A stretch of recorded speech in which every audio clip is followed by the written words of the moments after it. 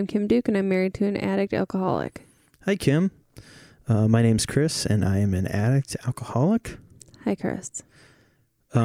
Studio looks different. I know people got kind of a glimpse of what everything was going to look like with Dude Absolutely. But this is the finished. I mean, we might add some random, decorations or something, but more or less, this is it. We did it. It was a lot of work. Almost destroyed my back again, but yeah, totally worth it. I love it. Yeah. It's an awesome space. So our viewers, you can see everything, obviously. It was a lot of work, but it makes it more comfortable. Yeah. Sit and have deep conversations with people. Yeah. You need to be comfortable. Yeah. Last episode was extremely heavy and got a lot of really good feedback. People seemed to like it. It was weird because there's certain people, like, when I get like really ashamed, I like look down. I can't look at them. Alex is one of those people that was there for, he saw more than any friend that I have. And he in real time too. Him and Caitlin, were there for all the shit. And then we kind of dropped off. I went to the hospital and then went to treatment. We saw him once or twice before I dipped out, but then the communication wasn't really there. And I think it was because we were both just we've only known each other for a year. At that point, we'd known each other for about maybe a little over a year. And to have that happen, it's crazy. It's absolutely crazy that because you meet people in comedy and you hear fucked up things happen to them and you kind of are like, oh man, that sucks that happened to so-and-so. But you're not as attached as Alex and I are. Yeah. Yeah. That was a hard episode. It was hard hearing all that stuff too. Yeah, I bet. Yeah. The telephone conversations. It put me back to a place where I really didn't like you. Yeah. And I forgot what that feeling was like because things have been so different for quite some time now. But it did put me back to where I just felt yucky for a few days. And then I listened to the episode and then I felt yucky again because hearing him talk about your phone conversations, I got mad and I don't want to make you upset, but I'm going to say how I felt. No. But hearing you say, Kim expects all this from me, when in reality, I didn't expect shit from you at that point because I knew exactly what was going to happen. You go to work, you come home and you drink, and I take care of everything. Yeah. So to hear you say she expects me to be this dad and this and this and that, it's I didn't because you didn't do that stuff. Well, I did. I know. But well, here's what I was going to say. I was present. I was physically there, but I was, and like Alex had alluded to or had said, that I had made all of these things. I was feeling all of this pressure from things that I had created.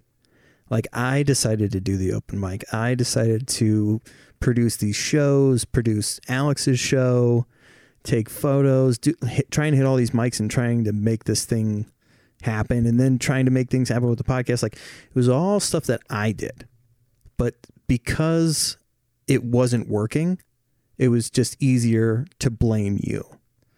And so a lot of that stuff was me just taking the coward's way out, because like you were saying, it was basically hearing a storm outside.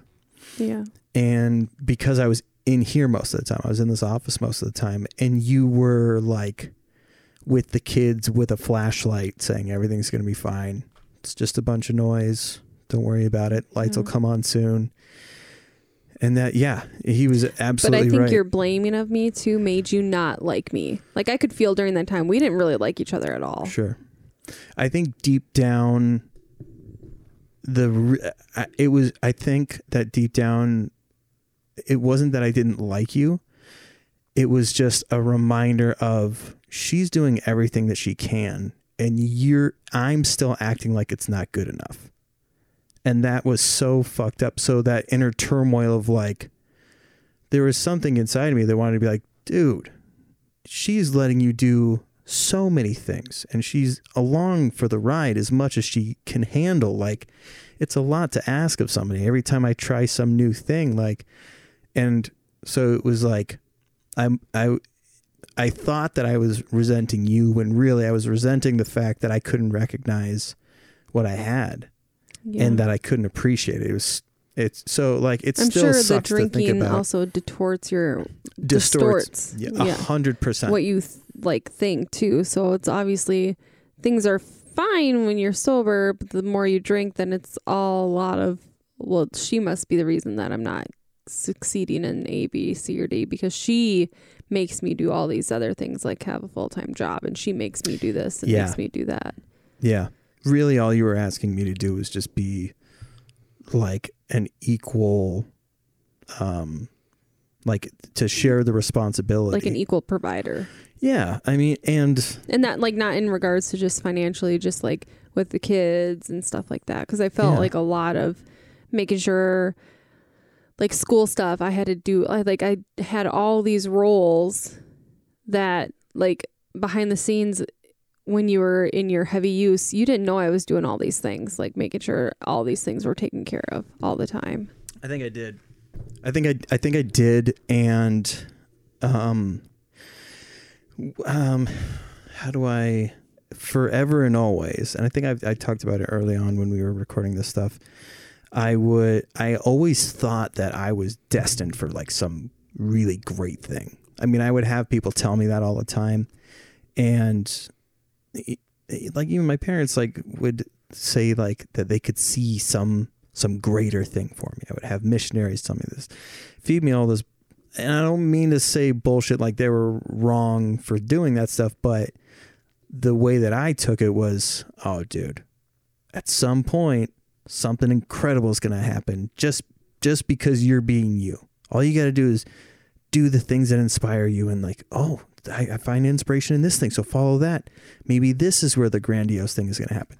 So like doing all that bullshit and like going through what we went through, I hate it. It was awful. I would never want to have to do that again, but it like finally, it's when I finally like chilled out that now things are actually starting to happen. Like recognizing what you have to offer and what the kids have to offer is what is making things better. It's not like the big realization is it's not me alone that does some big grandiose thing. It's me with the right people that situation is something worth being proud of and like being appreciative of. Does that make sense? No, yeah, that makes sense. Yeah. But yeah, so that's like all of that shit that Alex was saying. I felt so bad because it was the cowardly thing to do and you live with me. And it's so easy because you're the responsible one to be like, oh, well, because she's responsible, she can't see any like bigger picture thing and like doesn't have these artistic thing, like, which is bullshit. Look at this space. All I contributed was the hard part, the soundboards. But I mean, you are creative and you have really good ideas. And rather than thinking that I have to do it, when I just say, I want your help in this, it allows you to shine in really big ways. And so I love you. I'm sorry that I knew you should. And what's hard too is like, I knew in the back of my mind that you didn't like it. Just hearing Alex bring those things up and how you talked about me, I knew you felt that way about me then, but it didn't always show. It just sucks to hear it. Yeah. So just like put me back in a bad place again for like a few days where I wasn't mad at you. It sucked because it was like during that time I didn't it's not that I didn't like you. I just didn't like what was happening. I didn't like the person you were at that time. It wasn't fair. What do you mean?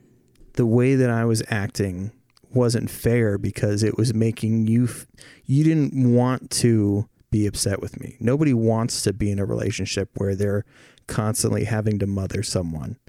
Like so it was unfair of me to be doing these things, which then make like it's a hard thing to describe, but like when you are taking advantage of somebody, of course, like the obvious like unfair thing is like you're taking time away from them.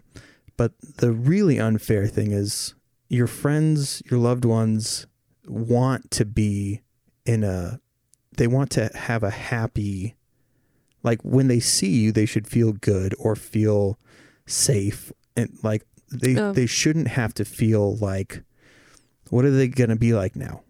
Like you're unfairly making them feel a way that they don't want to feel. So you're robbing them of, a peaceful coexistence. Yeah. Yeah. It's frustrating. But that was almost 6 months ago now, which is crazy to think. Almost 6 fucking months. Yeah, where am I at? Look at my handy dandy notebook. 175 days. Wow, that's crazy. Because, I mean, I guess of all the things that have happened from then and now, like with the world and all that. Yeah, well, and even the way that we communicate on here, the idea initially was we needed that, or I shouldn't say we, but you definitely needed to have your voice heard. And I think we like stretched the amount of just you get 30 minutes, I get 30 minutes, that whole thing. Yeah. I think we stretched it as far as we could. And I hope that you feel like we did. No, I feel like I can say whatever I want to say now and not feel like I am not heard. Like I feel like I'm being heard. Good. Yeah. And I'm not, I guess in the beginning it's hard because you do worry about the other person's feelings, but I feel like you've made so much progress since even the first episode of this that I'm not concerned about your feelings because I'm not personally attacking you. Yeah. I haven't, and I'm not trying to jinx it, but like by me not being shitty has allowed you to like be happy. And that's all it takes is just, I try to be like as upfront about certain things when I say like I struggle with this. Yeah. I am not good at this. I don't see things a certain way, and sometimes I just want to talk about it. Yeah. A topic, and I know that sounds scary because historically speaking, it's only been 6 months that I've kind of figured shit out. I still make mistakes, but everything could be a scary thing. Like, would you look back on the whole relationship, which fucking blows, and I hope that like, it's obviously gotten better, but like, I hope that the more that we do this, the better that gets, so that when I bring up a topic, it doesn't scare you into thinking that I'm going to go all or nothing on something. Because that was like beyond my addiction. I think that's a part of your addicted personality, though, is like you find something that like comedy. It was always like a replacement of something. So then it was comedy, and it's like I need to go to all these mics. Yeah. I need to host my own shows, and I need to do this, and I need to do that. Yep. And it was just like always reaching that higher point. And if not enough people showed up to your show, then it was just like, it destroyed you. Yeah.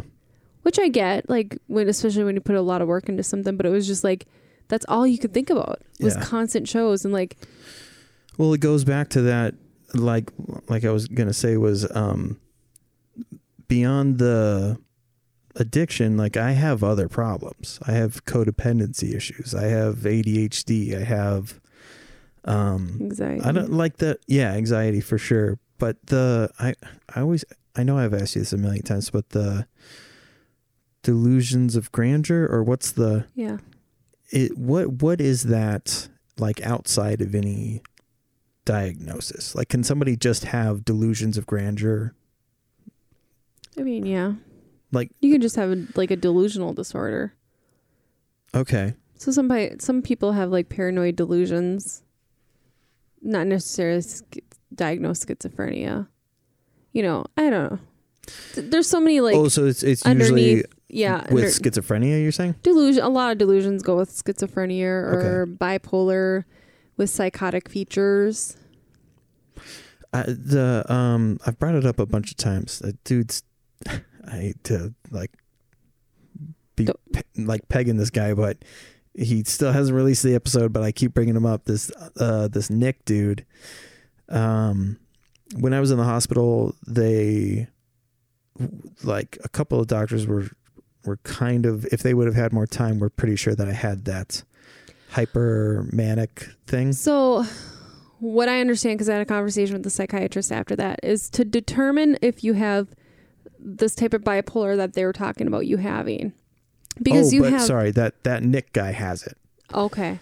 The thing is with you, because you get so concentrated on these ideas. So now, when you left right before you went into the hospital, all of a sudden music. Do you remember that? Music started consuming your thoughts, and I needed to create this music and whatever. Sure. So when me and the psychiatrist talked, it was like he may have type 2, bipolar 2, but the thing is like you need to see someone sober off of substances for 6 months to see if they still have these certain things. And I honestly, like he said, he told me in 6 months, if you're starting to see like this, what you're doing now is nothing compared to before. Oh, sure. So he's like, after 6 months, if you do notice that, might be good to consider like.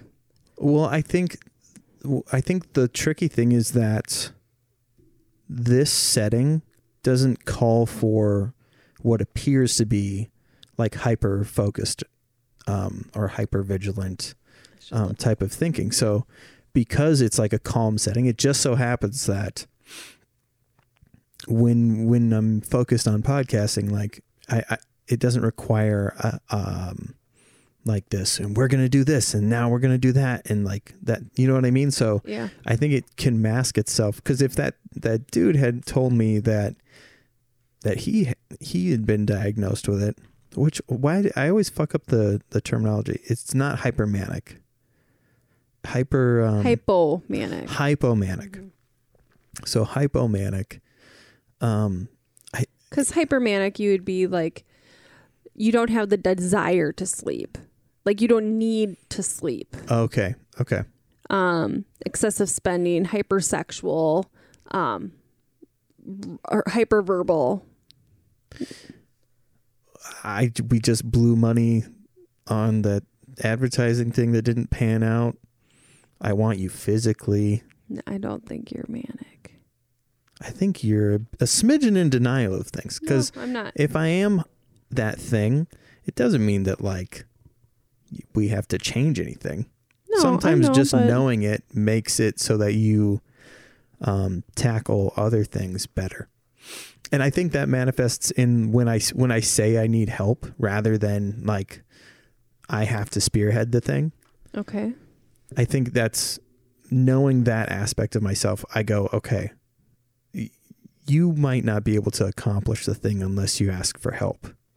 Even though I feel like, timing's on my side and we've got the money to do this and all of those things, I need that other part to, just knowing that if I didn't have that in the back of my head, I think I would dive way harder into that thing. Because remember when we had money before, I forget that time where we had a decent amount of like money saved, and I was just ready to blow it on everything, and I was constantly like I wanted to fly that dude from Germany to Minnesota. You remember that? I think it's when you lost your job and we had your retirement money. Yeah. I knew that we had the money, and so I was like, why the fuck not? Why we can recoup it? We can, I kept like doing all these things.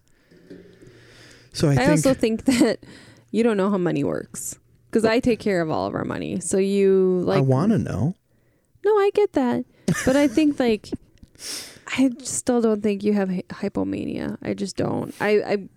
You're also talking to someone who sees manic people on a regular basis. How many people do you see that are hypomanic?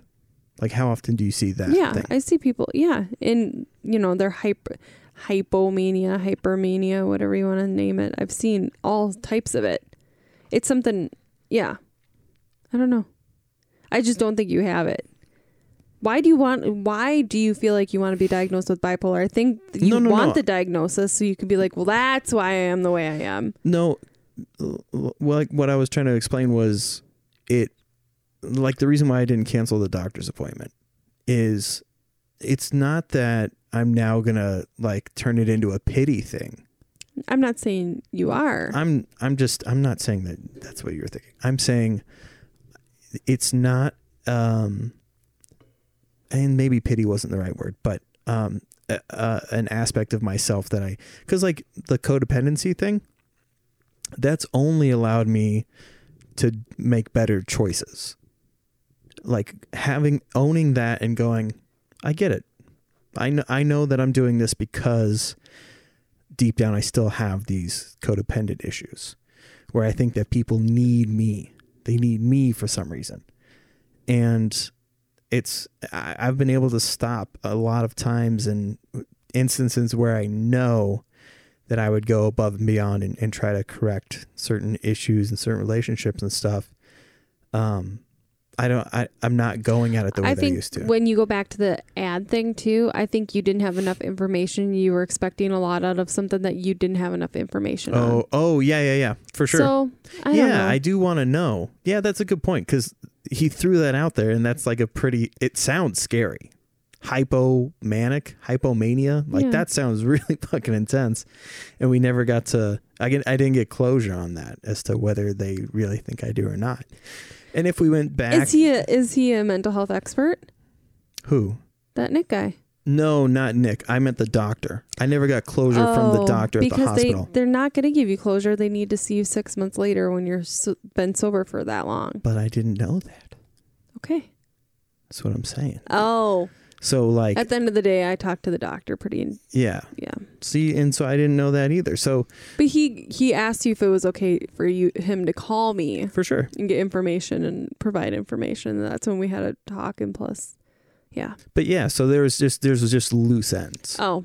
Whereas when I was in treatment, I had the time to look into what codependency is, and there was pamphlets and there was other counselors that I could talk to. And plus, some of the medications you're on if you had true bipolar, it could make you actually manic or have episodes, and it's not happening. So yeah, I mean, every year it feels like we learn a little bit more about mental health and like the spectrum and all of these things. Yeah, and for me, at least now, and obviously sobriety helps, but it's not. Like when I found out that I had astigmatism, I got teary-eyed because I was like, oh fuck, something's wrong with me.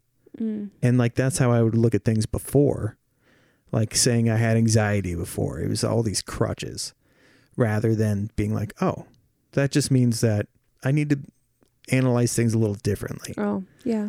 Not everything has as much weight as it necessarily had in the past because I know more now. Yeah. I think the thing too with not diagnosing someone, he said 6 months after sobriety is because a lot of manic symptoms you can have when you're under the influence of drugs.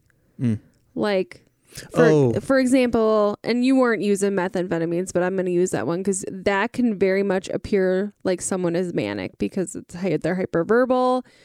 They're pacing around. They don't sleep for days. That can look like a manic episode of bipolar. So and it takes a while for meth to really get out of your system and have clear mind from that. And alcohol too, you can have, when you're under the influence of alcohol, you can have this excessive spending, hypersexual. Oh, yeah. I mean, all these types of things too, where, you need a period of sobriety to see over a period of time if you're displaying these symptoms of this diagnosis. And that's not the first time I've heard a psychiatric provider say that. I've heard it, in my practice of people saying like, I mean, they may have this. They always say probable bipolar disorder or rule out bipolar disorder. When they say rule out, it's like you need a period of time of observation. Well, you're not going to be in the hospital for that period. Hospitalization so short, but it's a rule out. I'd be interested. I should look up because I have your My Chart. I wonder what your discharge diagnoses were. Oh, well, I remember that it said severe depression, or I forget how they... Major depressive disorder? Yes, major depressive disorder. That's the one thing that I remember, but beyond that, I wasn't too sure. Yeah, I'm gonna look it up. I had a moment the other night. I think it was Friday night. You know what I'm talking about? When you didn't come to bed? Well, I couldn't sleep. Well, I mean, I was in bed and I was watching Umbrella Academy, and awesome show, by the way. My brain, like I know that the medication that I'm on allows me to be me and like keeps my chemical levels where they're supposed to be and all that stuff. But like when you have like major depression, there's a part of you that goes, hey, by the way, you still have it. And like it didn't ruin my night, but like I could just feel, it's a weird feeling to know that it's there. God. Sorry. I don't want to interrupt, but rule out bipolar type 2. I told you, it's always a rule out. One more time, rule out. Well, so axis 1, axis 2. Oh.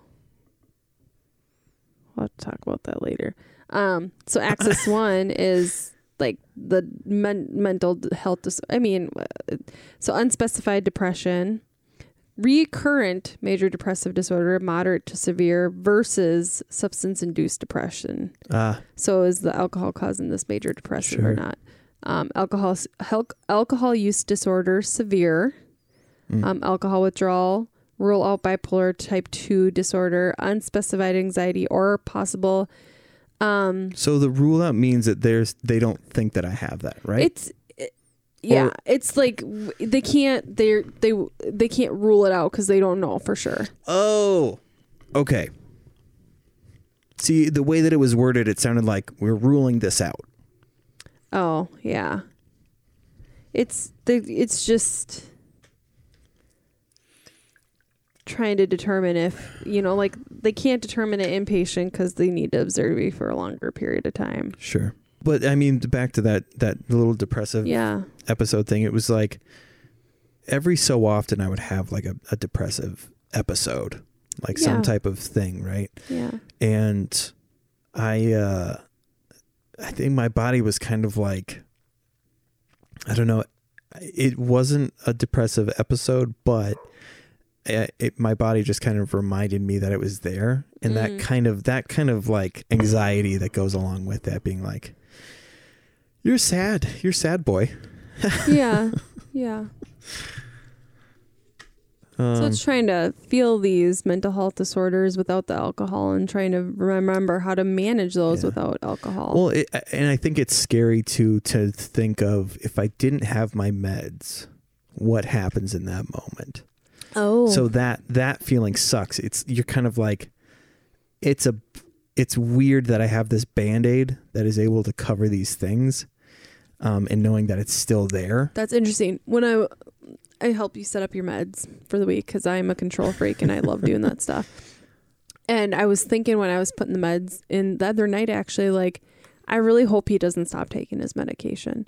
Because before, what happened is you felt better, you stopped your meds. There was some side effects you were having too, which kind of made the decision. But it's like, sometimes people who are on mental health medications, they feel better, they stop taking their meds. Or they have side effects, but then it's like, we would never tell someone on diabetes to stop taking your medication. And people on diabetes usually are pretty good. They take their meds. Or like if you have high blood pressure, you're going to take your blood pressure medication, because all these things can happen if you have hypertension.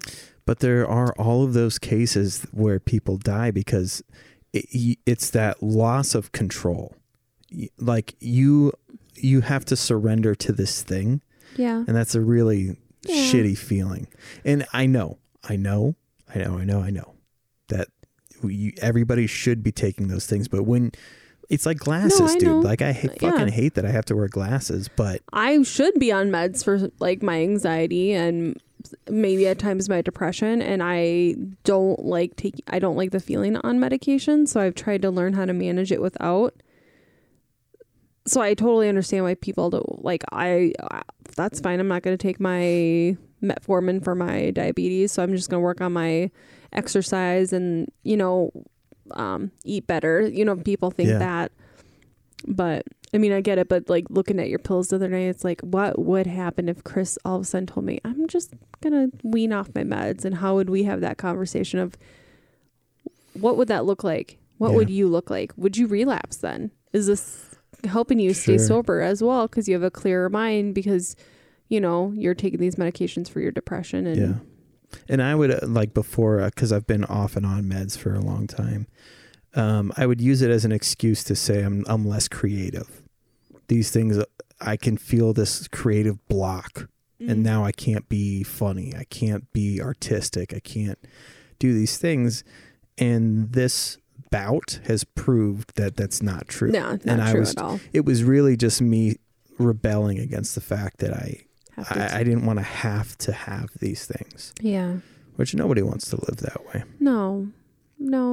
So congratulations to everyone who's free of meds and is not diagnosed with anything. You're doing great. God bless you. They're not on meds yet. They're not on meds yet.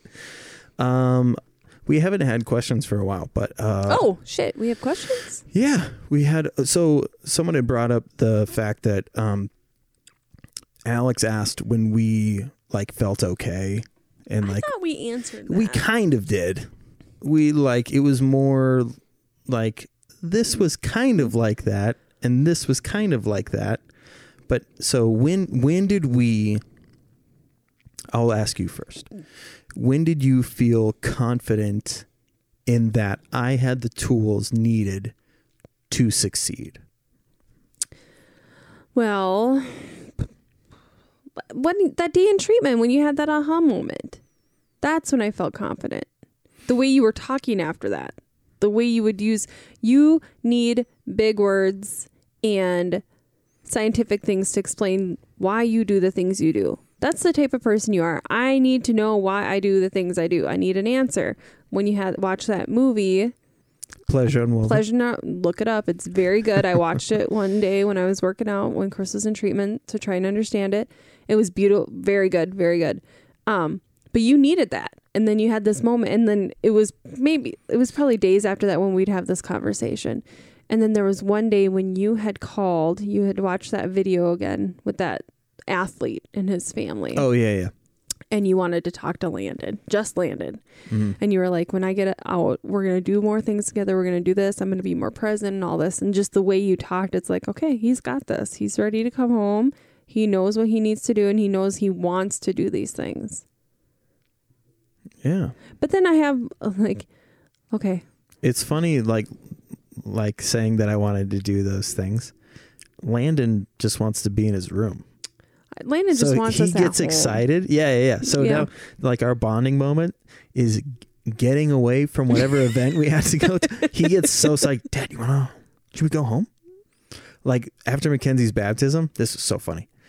Hey, Dad, we got to go home and change our clothes, right?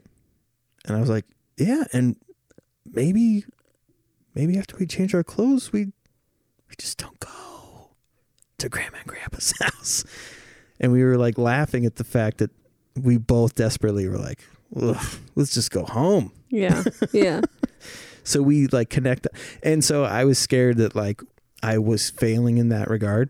But that moment I was like, oh, he just loves, that's our connection. Yeah. Which is really cool. Yeah. He'll come in at nighttime. He'll come into the office and just clap his hands and stuff. Hey, what you doing? And he'll look at the screen and be like, skateboarding. Or he'll just say whatever's on the screen. And I'm like, yeah, did you want to see? No. Yeah. Just check I did on have. So the other day when you called me when I was at work, I got very anxious. When I see you calling me during the day when I'm at work. Yeah, why did I call? Because you were sick. You had that weird episode. God, that sucked. So you had called me and I was like, what's going on? And then when you sent me that picture, I had this immediate, that's why I reached out to you a ton that day, because I was scared. Because all of a sudden you go home and you looked bad. And I'm like, did something happen at work that he's not telling me about? And is something going to happen now? Like I got very, very anxious. Like I got fired or... yeah. Then you get that anxiety of now you're going to be home alone. Are you going to do something? Sure. But then I had to be like, no. But I did give for hours when you weren't responding to my texts, when you must have been asleep. Yeah. I was so anxious that something was happening. And I'm like, okay. And then I was like, shit, what if something medically is going on really bad and he dies in his sleep and no one's there? So I go, you know me, 0 to 100, death, house burning down, go bankrupt. All those are all my 0 to 100s. Sure. Yeah. Okay. When was your moment where you felt like? When I felt like I had like all the tools and whatnot. I knew that I had what I needed to be like at home. But there was so much going on that it distracted me from what I perceived to be these steps that I was supposed to be taking. So I was distracted and I was like, okay, I'm tackling these objectives that I need to be doing because there's a pandemic starting. What's the world looking like now? What are the kids going to be doing now? Are we going to have babysitters? Are they allowed to have babysitters? There are all these things that kept distracting me. And we've said it before, like it turned out to be like in a positive way, but, which is interesting because the level of alcohol use and liquor purchases during that time was crazy. Yeah. Completely soared. People had relapsed or started using more alcohol than they ever had before. Oh, you mean, I gotcha. And for actually this to be an opposite effect on you, which is thankfully it was, but what I had seen in my line of work was the complete opposite. So that was a little scary where it's like, holy crap, all these people are falling off the wagon. These people are using more than they've ever used. Right. Holy crap, the amount of people we saw going through active alcohol withdrawal, all this types of stuff. It was like... Even in the podcast that I watch, alcohol was present when it was not before. Like Brendan Schaub, like there was half a whiskey bottle there every episode. And it's like, oh man, are you like taking back that much every time now? And even your mom's house, they were drinking on the show, and it's like, what the fuck, man? Yeah. So like, it was, yeah. So that was weird, right? Mm-hmm. But then when we like committed to doing this once a week, because with Duck Duck Grey Duke, like it was kind of, we try to do it every week, but sometimes it'd be 10 days, sometimes it'd be 2 weeks. Like it wasn't, we didn't like, it wasn't a concrete thing that we had to do. And when we made it so that we have to do it, it made me think, it kept making me think about all these things and what's actually going on in my head. What does sobriety look like? Why is it that people are relapsing? I know this whole midbrain, limbic system, prefrontal cortex thing, but do I really like understand how those communicate with each other? And is there an instance where my midbrain decides to skip over the limbic system and go to the prefrontal cortex and fucks me up anyways? Like there are all these things, like, so it wasn't any one thing, but each week I just kind of started to be like, even though I feel like I don't know anything, I know a lot about addiction. Like I know a lot about this stuff. And so it's like, it's a weekly thing. Yeah. There's no one thing that happened, but every week I reaffirm that I'm not kidding myself. There's no illusion that there's no, I don't know, people go 30 years and then fall off the wagon. Yeah. It happens all the time. Yeah. Bobby Lee went 17 years and then his dad passed away. Yeah. And he fell off the wagon. So there's always something that could happen. And I try not to, and we kind of said that with Alex, we're like, we try not to think that we got it, because a lot of people, when they say that, that's when they're in the most danger. They're right on the verge of relapsing. So it's just, I'm lucky that we have this, and that, you know, and I get to listen back to it. It's not like a session where somebody's like, hey, so what did you guys talk about? Well, like a therapy session or like a meeting or whatever. Yeah. Well, somebody said something. Basically, we just are all sober. Like, this is like an actual recording that I can look back on and say, okay, remember when you said this, and remember this feeling, and remember how Kim looked when you brought this up, or when a guest brought this up. So there's all of these things that lend to getting better each week. So I know it's a really long fucking answer. That was a real long answer. But it's a weekly thing. So once a week, I get a little bit better. So you add another like percentage on. Yeah. Okay. Not adding a percentage, but it's like when you're playing a video game and you have to get to a certain marker, and then the clock adds another 10 seconds. And if you get there a little faster, it adds another 10 seconds until you get to the end of the thing. You know what I'm talking about? Yeah, no. Yeah. So it feels like that. It feels like I'm adding to my health bar, and so I'm keeping it from going in the yellow. I'm staying up here, and each week I'm getting to add and stay in a safe place. Yes. Yeah. Or like it's your Pokemon Go backpack and you just keep adding balls to it. It's not filling up. Well, but then you got to upgrade your bag. No, you don't need to upgrade it. You don't? You have this big bag and you keep adding the balls, and you're still adding, but you're never going to have to upgrade it. That makes no sense. But I mean, hey, I've been playing Pokemon Go for 3 years. 3 years, yeah. So. Any other questions that you had? No, that was the only one. Well, I will say this. I was going to bring up. Oh yeah, the thing I was supposed to remind you of. Yeah. I get questions a lot, like once a week, from somebody saying, I have a friend who's in danger, or I have a family who's in danger, a family member who's in danger.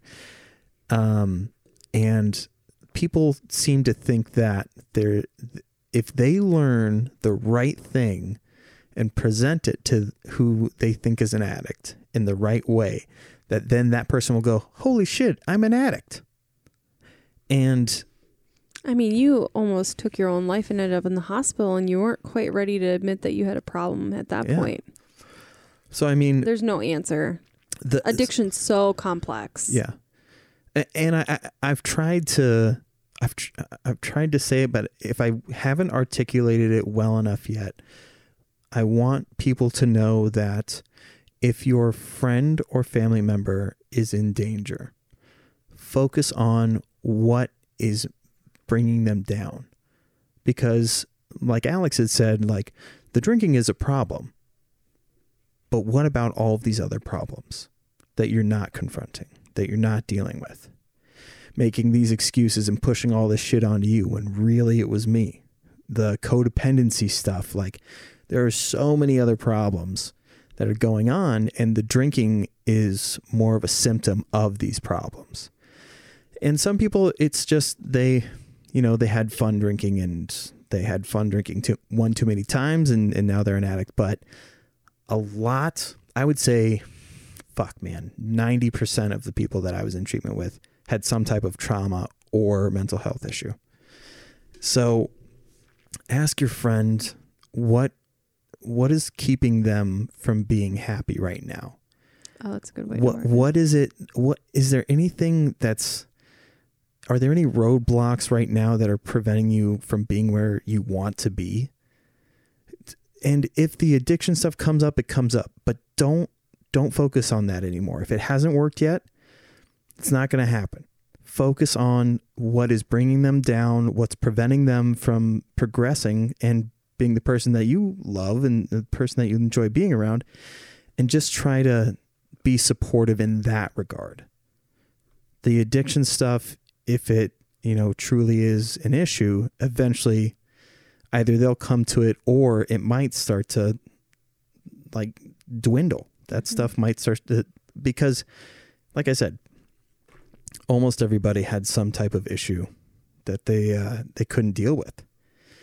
And drinking is so normalized that it just seems like, because it's so accessible. It's crazy. It's so crazy. I was thinking about this the other night while I was at work, because oftentimes, like, my coworkers will, after a stressful day, be like, I just need to go home and have a glass of wine. And we've normalized alcohol so much that it's like, what if we were like, I'm going to go home and smoke some meth? People would be like, what are you talking about? You're going to go home and to relax.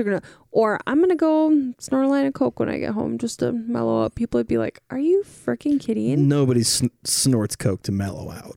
No, I know, but like, okay. Smokes a joint. Well, that's been normalized too, though. I know. But, what about? But if you have an issue, I'm trying to go down to like what hasn't been normalized. Like, I'm gonna go home and shoot up some heroin. That calms you down. Absolutely, I see what you're saying now. So it's like we've normalized alcohol. Marijuana is now normalized.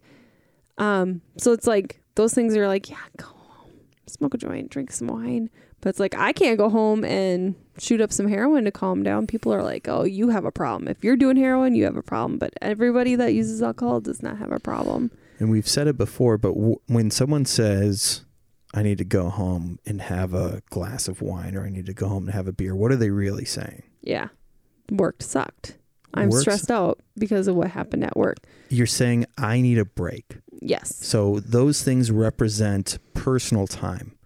I'm going to go home, take a bath, turn the grill on, have a bath, read a book, walk your dog. Focus on those things. What you're really saying is you just need time to decompress. And when you're drinking, it's associated with, okay, that means that you're not doing anything. You're not driving. You're not.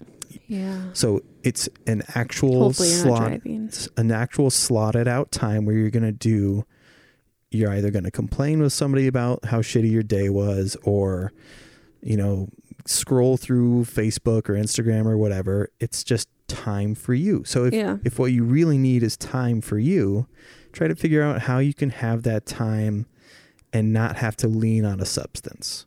Yeah. Right? Yeah. Would you say that's good advice? I think so. And I'm not saying everyone that's like, I need to go home and have a glass of wine after work is an addict. No.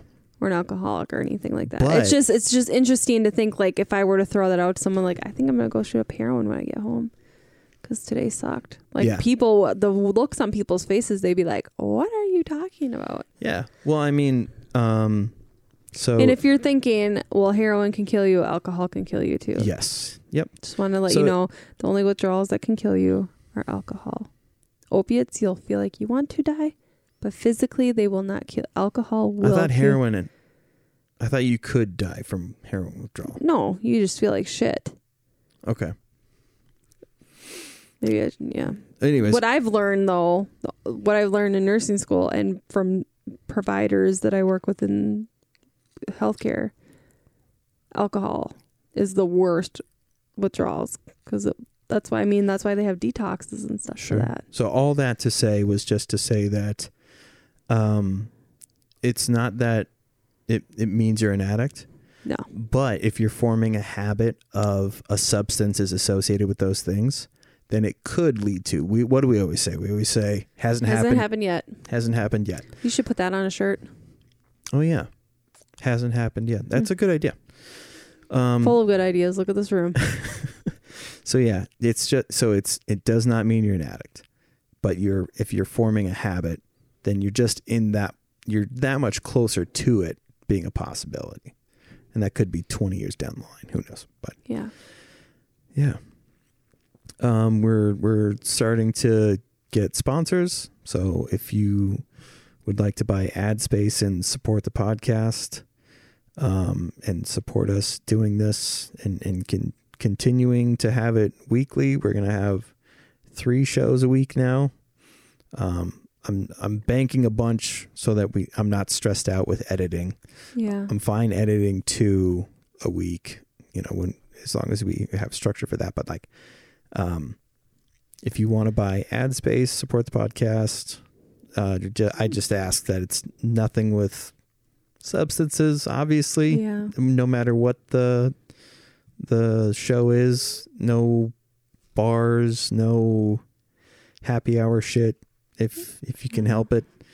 But yeah, that would be awesome. It would help. It really would. Yeah.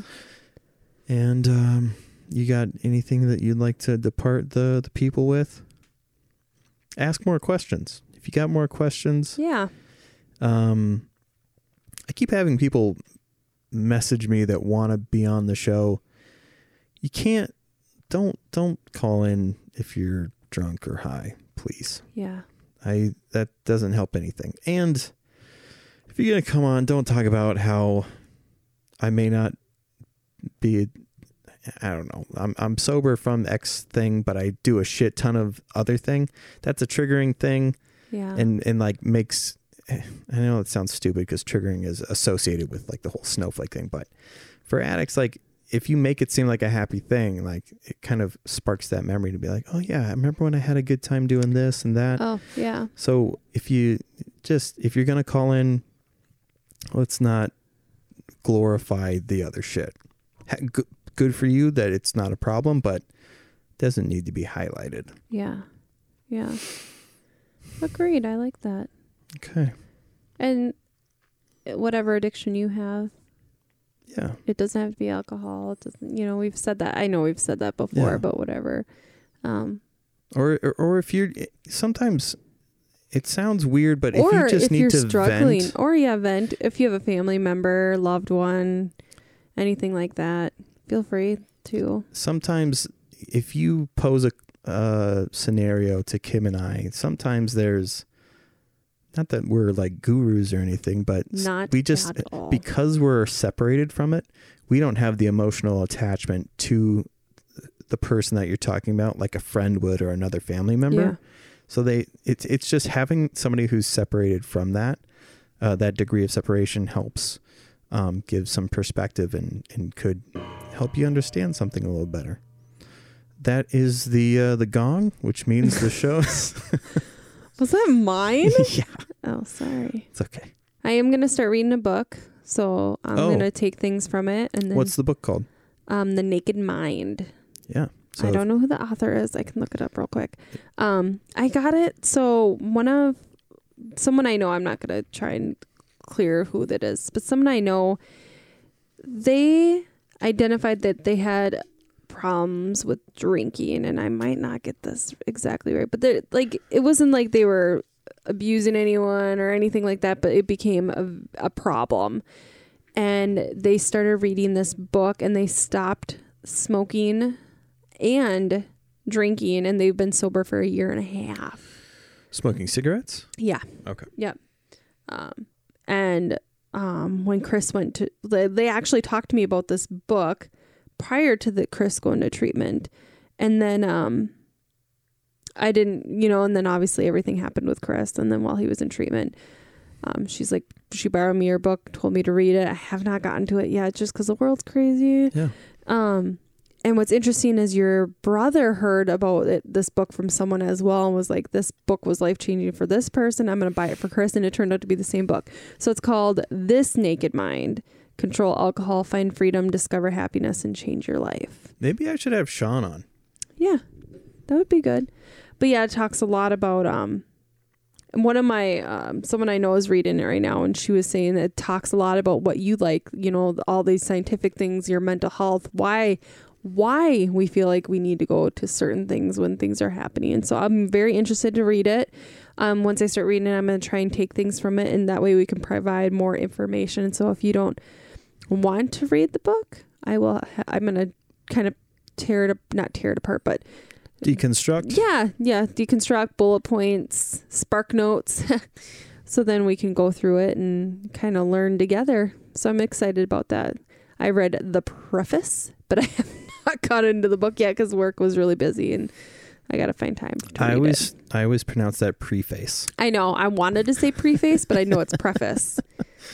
So I'll read that book. I'll take some things from it. So every episode from here on, so obviously not this episode, but the next episode, I'll talk more and more and more into it.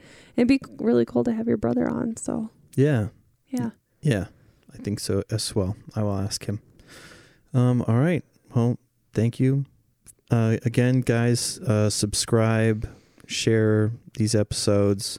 When you share it, Alex had pointed this out, when you share the direct link, not just sharing the Facebook post, when you copy that link and share it, it shows up on people's timeline more than if you share a post from a page. Oh, interesting. So if you share a link, it's going to show up more often on people's timelines. If you share the post, thank you, but people get more visibility to a direct link, I guess. Okay. And with that, we will pass.